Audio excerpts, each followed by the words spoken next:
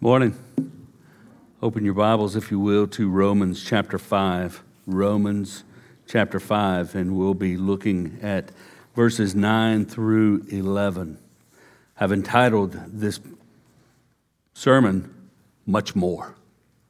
Much more. I did that because that phrase is in here a few times. Much more. I have many people that come to me seeking assurance of their salvation. Most of us have times when we need to know that we're saved.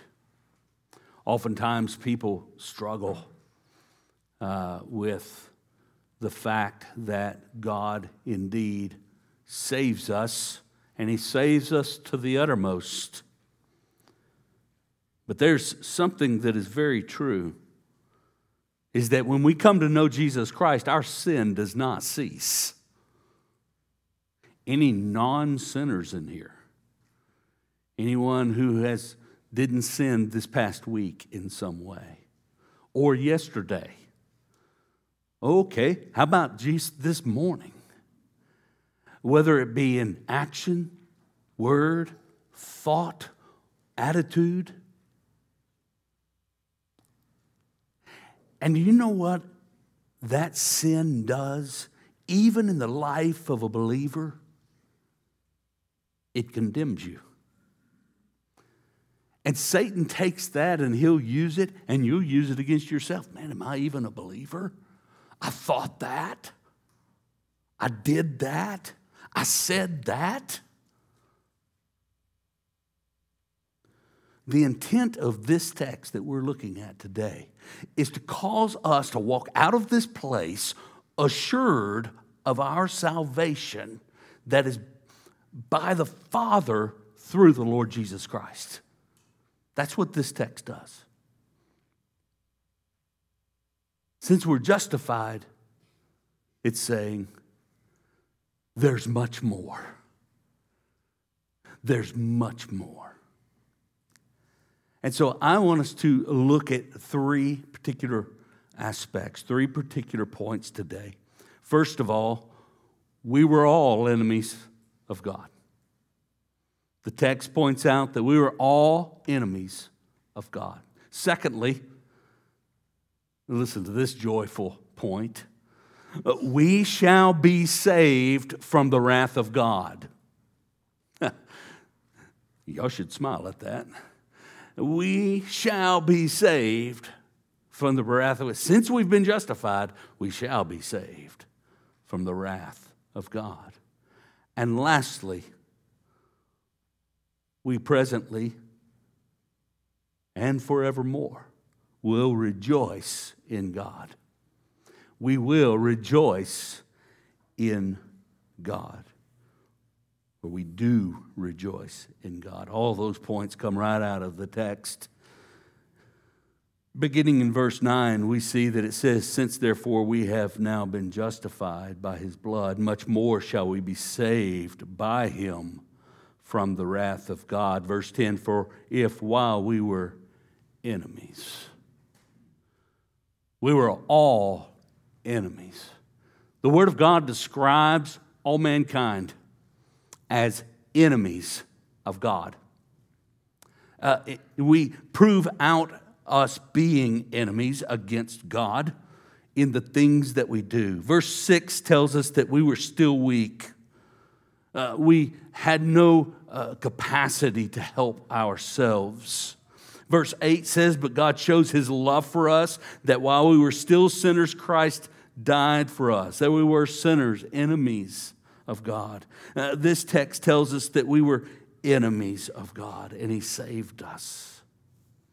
In Colossians 1:21, which I read earlier just a few moments ago, Colossians 1:21, it says, "And you were once alienated," that is separated, "and hostile in mind, doing evil deeds."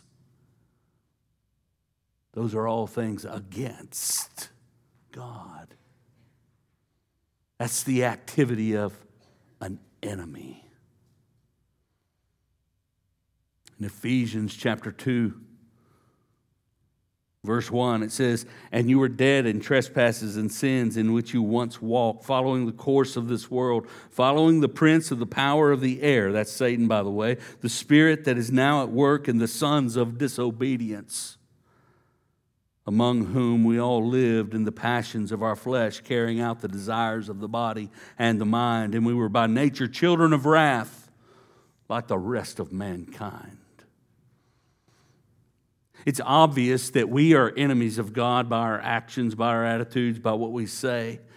But I want you to know in this text in Romans, what Paul is communicating is God being our enemy.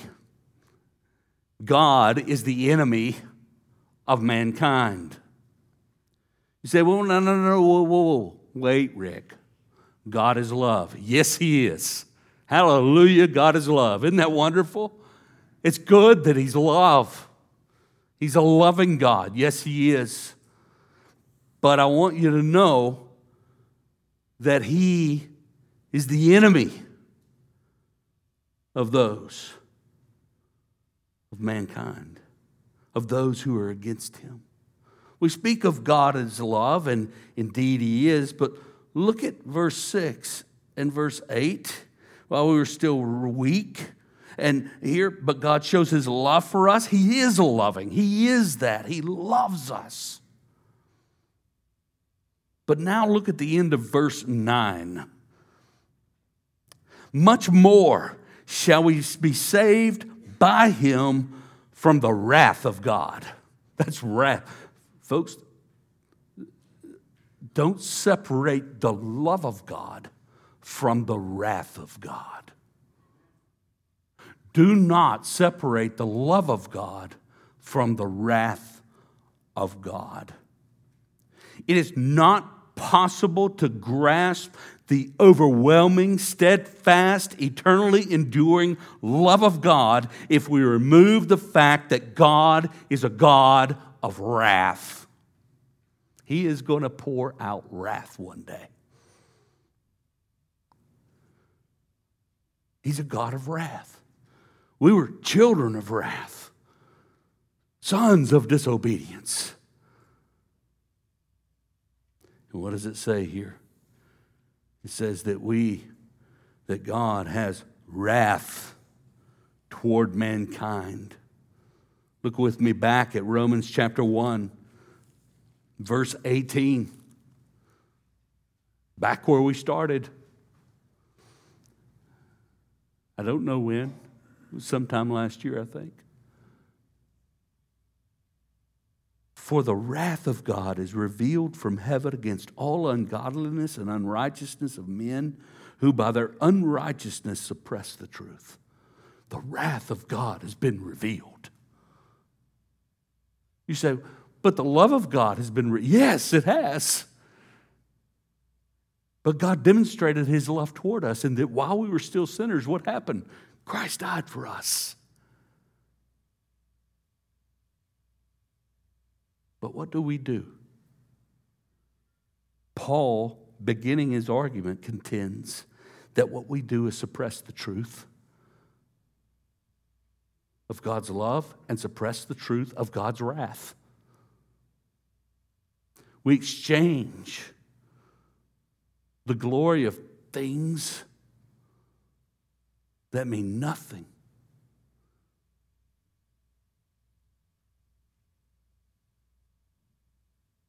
for the God who created everything. He's a God of wrath. You say, well, I'm not comfortable talking about this like this. It sounds like God might hate people. He hates those who sin. The Psalms tell us that. He hates those who do evil. The psalmist writes that very clearly. He is indeed a God of wrath. But I want us to understand that the highest, most glorious evidence and demonstration of God's love is that He saves you from his wrath. Y'all didn't get that, did you? It says right in verse 9 that we shall be saved by him from the wrath of God. Folks, that's love. You deserve wrath, but he says, I'll save you from my wrath.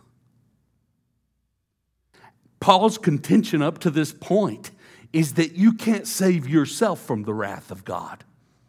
There's no works that you can do. There's no law that you can follow. There's no activity that you can engage in. There's no words that you can say. There's absolutely nothing that you can do on your own that will convince God, oh, okay, I shouldn't be putting my wrath on you. No, it tells us right here that the only means of that is Jesus Christ. Since we have now been justified by his blood, he's the only way. There's no other way. Justification comes no other way. Your righteousness is no good. Only the righteousness of Christ applied to you pleases God. And that's done by God's grace through faith in Jesus Christ alone. God saves you from his wrath.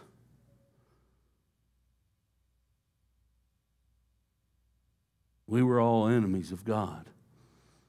Not merely that we saw God as an enemy, but God saw us as an enemy. That's what Paul's saying here.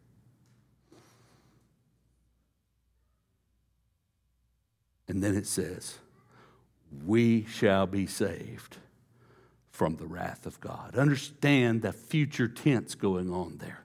It's speaking of a day in the future. Sometimes people don't grasp the fact that salvation is not merely a point in time in which you prayed a prayer or walked an aisle. Paul's been talking about justification. Well, that's salvation. So he has justified us. Isn't that great? He has declared us righteous, and there ain't nothing righteous about us, right? Okay? Nothing righteous about it, and he's declared us righteous on the basis of the cross and us believing in Jesus Christ and him alone. So he has justified us. And y'all know what he does? Those who are justified, one thing that he does is he begins working on them in what's called sanctification. To sanctify is to set one apart. Now, there's a sense in which we're set apart by God when we're saved, but then what we realize is that our position in Christ, we are seated with Christ in heavenly places, is one thing, and our practice doesn't match our position. And so sanctification is the process of the practice moving toward the position that he's put us in. And that is that we are fellow heirs with him. And that process is called sanctification. He is sanctifying us. And then ultimately, there is glorification, okay? And so justification, sanctification, glorification, that's when we are gathered together as the people of God, redeemed by the blood of the Lamb, and we will be with him forever, and we will rejoice with him. All of this that I've just explained, justification, sanctification, and glorification, is the umbrella called salvation. Salvation is all three of those things. And if all you have to go on is, well, Lord, I prayed a prayer, but you have not been declared righteous, how do I know? That's what Paul's explaining. How do I know? What he's saying is, if you've been justified, you will be saved from the wrath of God when you are glorified. Now, some people think this, well, you know what? That rapture thing. That's another thing we'll talk about later, okay? I don't happen to believe that there's going to be a rapture in which the believers are going to be taken out. Y'all know that about me. I don't necessarily believe that. Okay? But some people are kind of like, well, I'm not going to be there for the wrath of God. Yeah, you are. Yeah, you are. You're going to be there at the end of all things when the judgment takes place. And the judgment for you is no condemnation. You know why? Jesus Christ our Lord. He took on our condemnation. He took on our sin. He took on the punishment that we deserved. So there's therefore now no condemnation for those who are in Christ Jesus. He saves us from the wrath of God.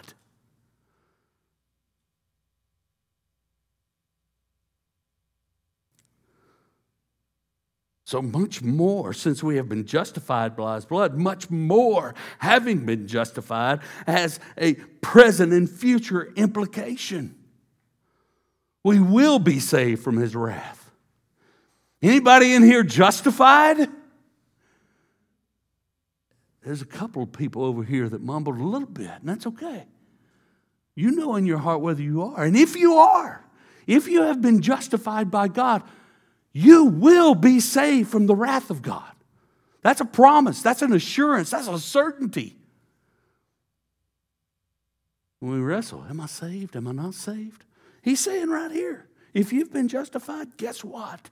You will be saved from His wrath. No question. The great and glorious day of the Lord is coming when judgment will take place. For the unrepentant, God's wrath for all eternity. For the redeemed, we are saved from God's wrath. In the Old Testament, they were looking forward to the day of the Lord. And Amos, in Amos chapter 5, verse 18, starts laying out some things about that day of the Lord. And he says, woe to you who desire the day of the Lord. Why would you have the day of the Lord? It is darkness and not light, as if a man fled from a lion and a bear met him, or went into the house and leaned his hand against the wall and a serpent bit him. Is not the day of the Lord darkness and not light, gloom with no brightness in it? What Amos is saying is, look, you people, y'all aren't following the Lord at all, and you have this expectation that the day of the Lord is going to be a day of light for you. I want you to know, if you have not trusted in Christ alone for your salvation, the day of the Lord is not going to be pretty. There's going to be wrath. But for those who are in Christ, deliverance, saved from the wrath of God. Notice something here in verse 9. Since therefore we have now been justified by His blood, much more shall we be saved by Him from the wrath of God. Listen to that. Saved by Him from the wrath of God. Only God can save someone from God's wrath. No one else can save us from God's wrath. Only God can save us from His wrath. Only He can set us free. We did not cease being enemies because we loved God. We didn't stop rebelling against Him because we loved God. No, God loved us. God did the work. We ceased being enemies because God reconciled us. Not because we made ourselves reconciled to God, but because God reconciled us to Himself. Verse 11 says, through whom, Jesus Christ, we have now received reconciliation. It was given to us by someone. Someone else did the reconciling.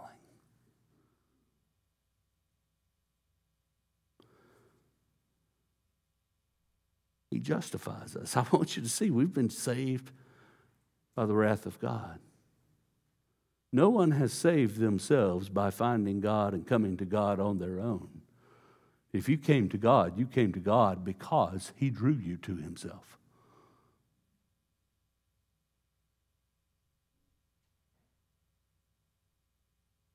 And our assurance rests in what God has done.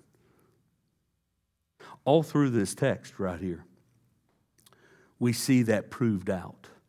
And we see the assurance of our salvation in what God has done.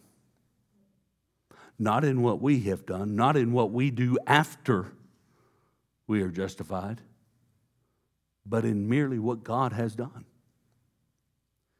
Let me give you all a brief, boring lesson in Greek verbs. I saw the excitement in your faces when I said that. There's what's called a voice in the Greek language. And the voice is speaking of who is doing the action of a verb. Is the subject doing it, or is the subject being acted upon?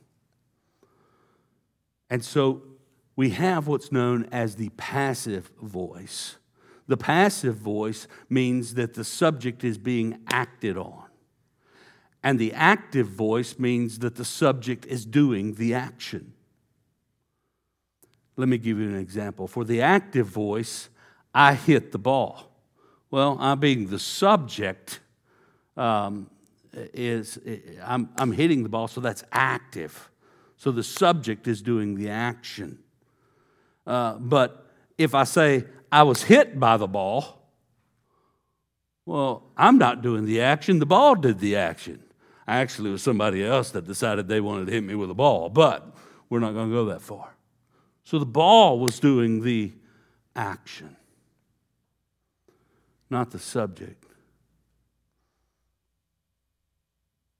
So let me show you 5 places where that passive verb is used, speaking of our justification. And if I get excited, y'all just excuse me, okay? Because it just builds, and it keeps building, and it's beautiful. Beginning in verse 9, look what it says. Since, therefore, we have now been justified. That is the aorist passive, so past passive. We have been justified. I didn't act to justify myself. God acted to justify me. Isn't that great? God acted. Look at the next one. Still in verse 9. Much more shall we be saved by him from the wrath of God. Shall we be saved? Passive. Future passive. So in the future, something's going to happen. God's going to save us. Our salvation is continuing to happen. And it's going to culminate in the end. So, future passive, we shall be saved. Shall we be saved by him? By his blood. Verse 10, it says there, for if while we were enemies, we were reconciled to God. We were reconciled to God. That's aorist passive indicative. The indicative, by the way, is a matter of fact. We were reconciled to God. Me, you. And I didn't do the reconciling. God did the reconciling. That's what it's saying. So when people would attempt to explain that we were reconciled because we came to God, no, we were reconciled because God came to us. Because God did the working. We were reconciled to God by the death of his Son. Keep going. Now that we are reconciled, much more, now that we are reconciled, shall we be saved by his life. Now that we are reconciled. Aorist passive again.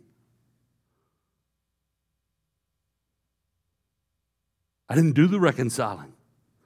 It says there, now that we are reconciled, shall we be saved by his life? Much more, by his resurrection, by what he has done.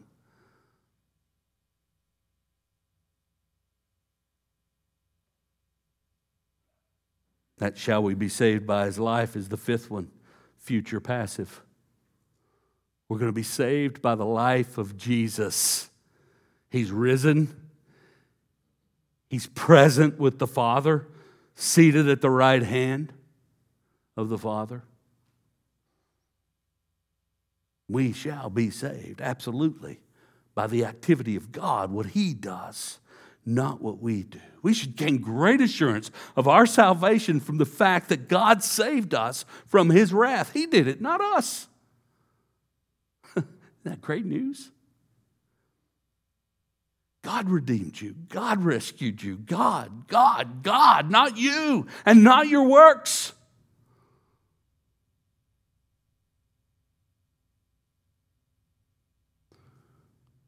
We can never answer the question, why should I let you into my heaven? Well, I was a pretty good guy.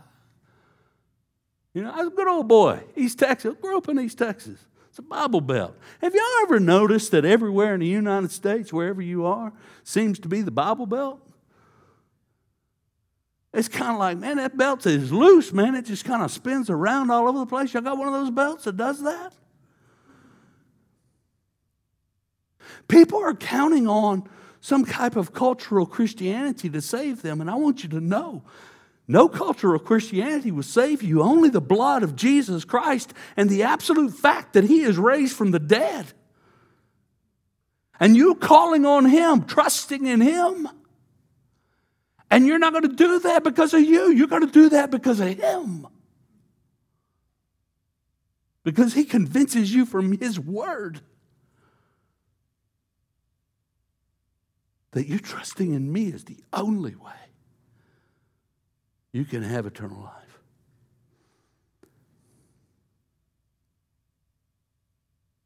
Brother Rick, how do I know that I'm saved?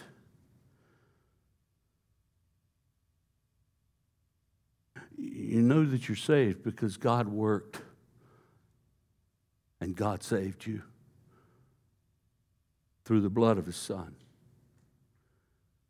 Because God said in His Word that whoever calls on the name of the Lord shall be saved.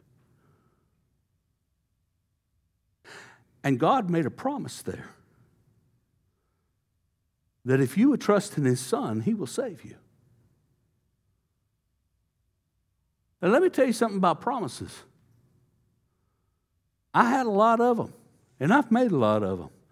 And I've had a lot of them broken toward me, and I've broken a lot of them. Promises are only good as the character of the person who gives them. And I want you to know the character of God is impeccable. All the way through the Scriptures, what does it say? He is faithful. He is faithful. He is faithful.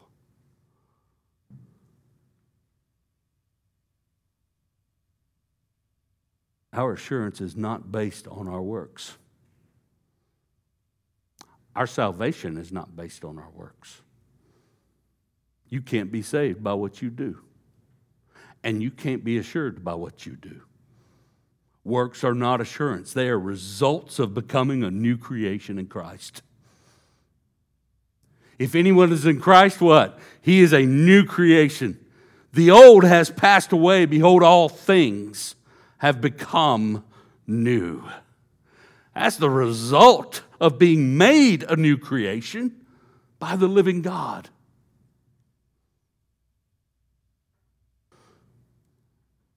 I know, I've had to say this before.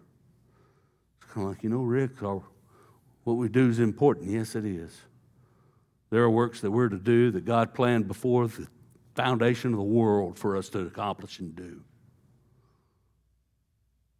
But I want you to know the works that we do are not sufficient evidence that we are children of God. They're vital in terms of demonstrating the result of what God has done. Paul's preaching this text right here, and what he's about to say drives him in chapter 6 to bring back the opponent that he was arguing with in chapters 2, 3, 4. And for that opponent to say, what shall we say then? Are we to continue in sin that grace may abound? By no means. No, absolutely not. He says that. How can we who died to sin still live in it? Do you not know that all of us who have been baptized into Christ, let me keep this active, passive things going. We who died to sin, active, how can we still live in it? Do you not know that all of us who have been baptized into Christ, passive, we didn't do that, were baptized into his death, passive, we didn't do that. We were buried, passive, therefore, with him by baptism. He buried us by baptism into death in order that, just as Christ was raised from the dead by the glory of the Father, we too might actively walk in newness of life. That active walking is the result of the living God working and doing the act of salvation.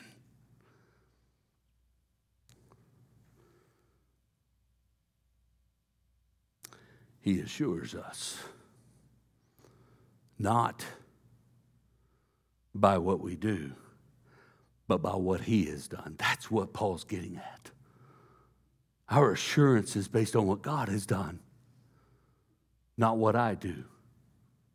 Works are unreliable in granting assurance.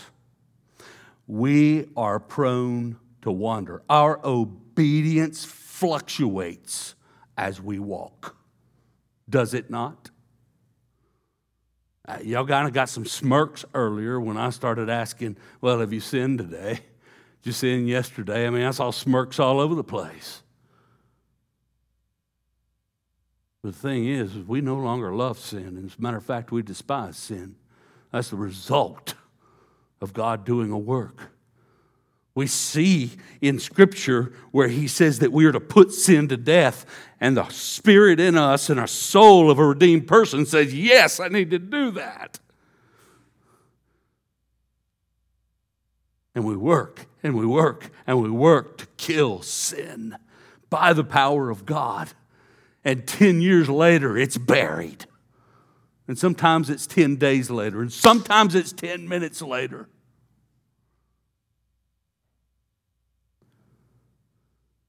But our works are unreliable to give us assurance. They don't give us assurance. In fact, they condemn us. Our sin continually condemns us, causing us to ask the question. I mean, that's what causes us to ask the question. We sin, and sometimes we sin little. If you can put sin on a scale, sometimes we sin big. And I ask the question, man, am I even saved? Do I even know the Lord? That I would think this, that I would say this, that I would do this?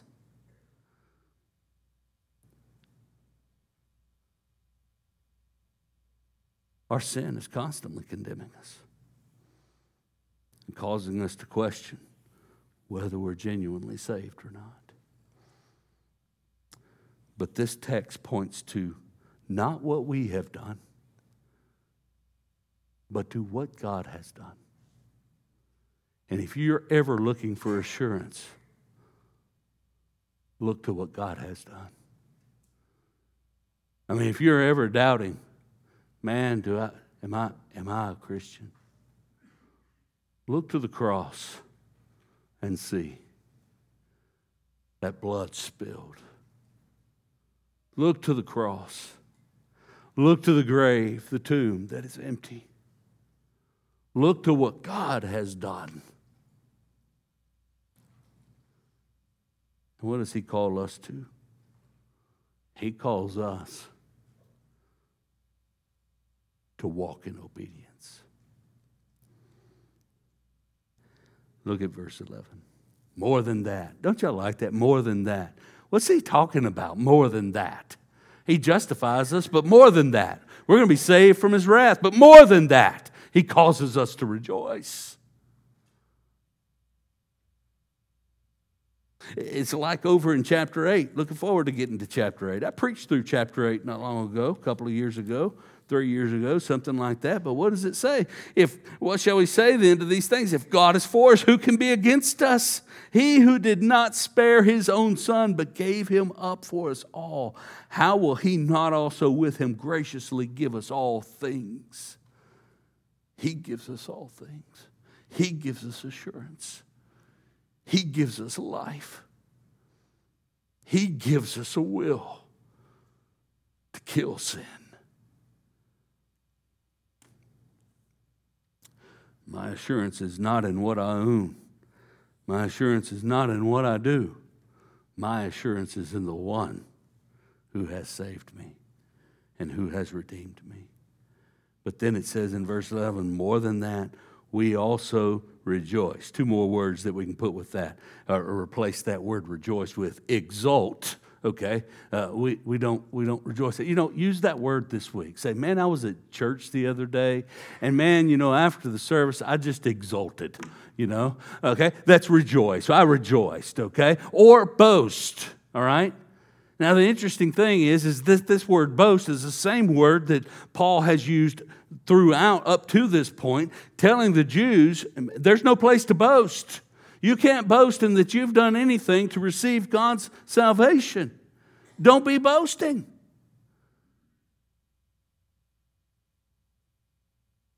I'm going to tell you, that's what we do, by the way. If we put works as a means of assurance, two things are going to happen. One of two. Number one, you are going to be considered probably one of the most arrogant people ever because of how good you are or how good you think you are. Or second, you're going to be in abject despair, constantly depressed, constantly despairing.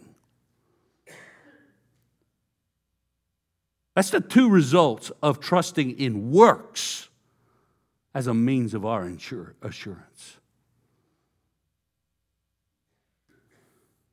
It's not a means of our salvation, and it can't be the means of assuring that we have salvation.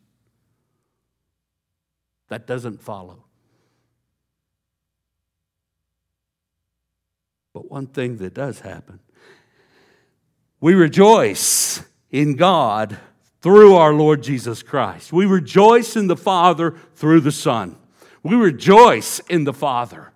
Let me tell you something. This book did not start off with people rejoicing in the Father. It started off with people suppressing the truth of the Father. It started off with exchanging the Father for a lie. And here what we have is people who have been redeemed by the blood of Jesus Christ and faith alone in Him to be justified. What we have here is we have people rejoicing.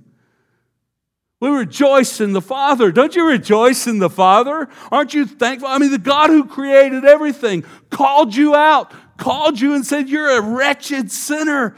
But look at my Son. Look at the cross. Call on Him and I will save you. And we did.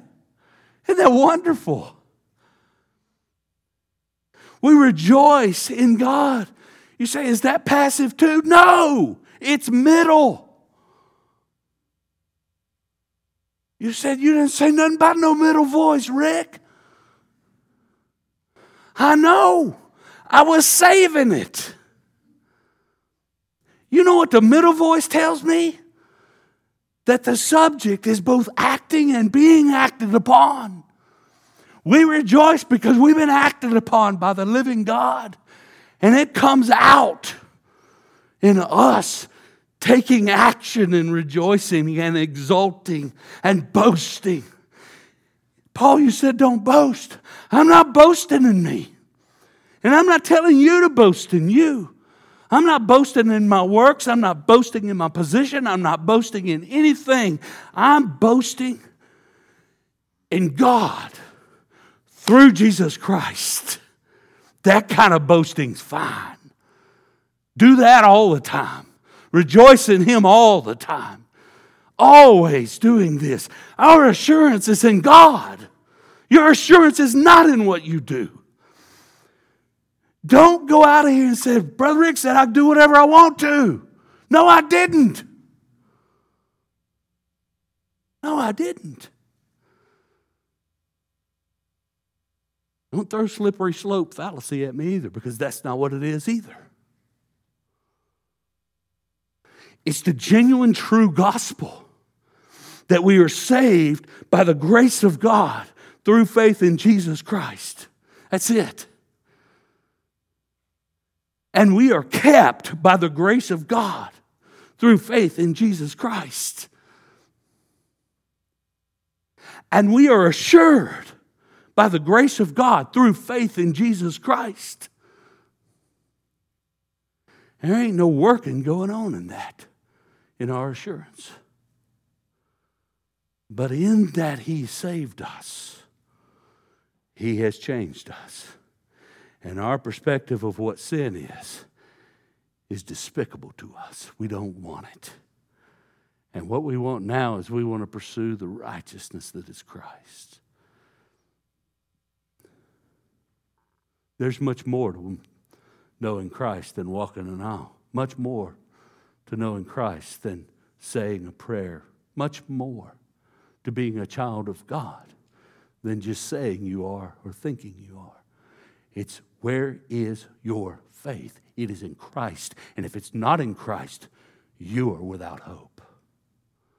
All of our assurance is in Jesus Christ and God the Father, who has loved us with an everlasting love and saved us for all eternity.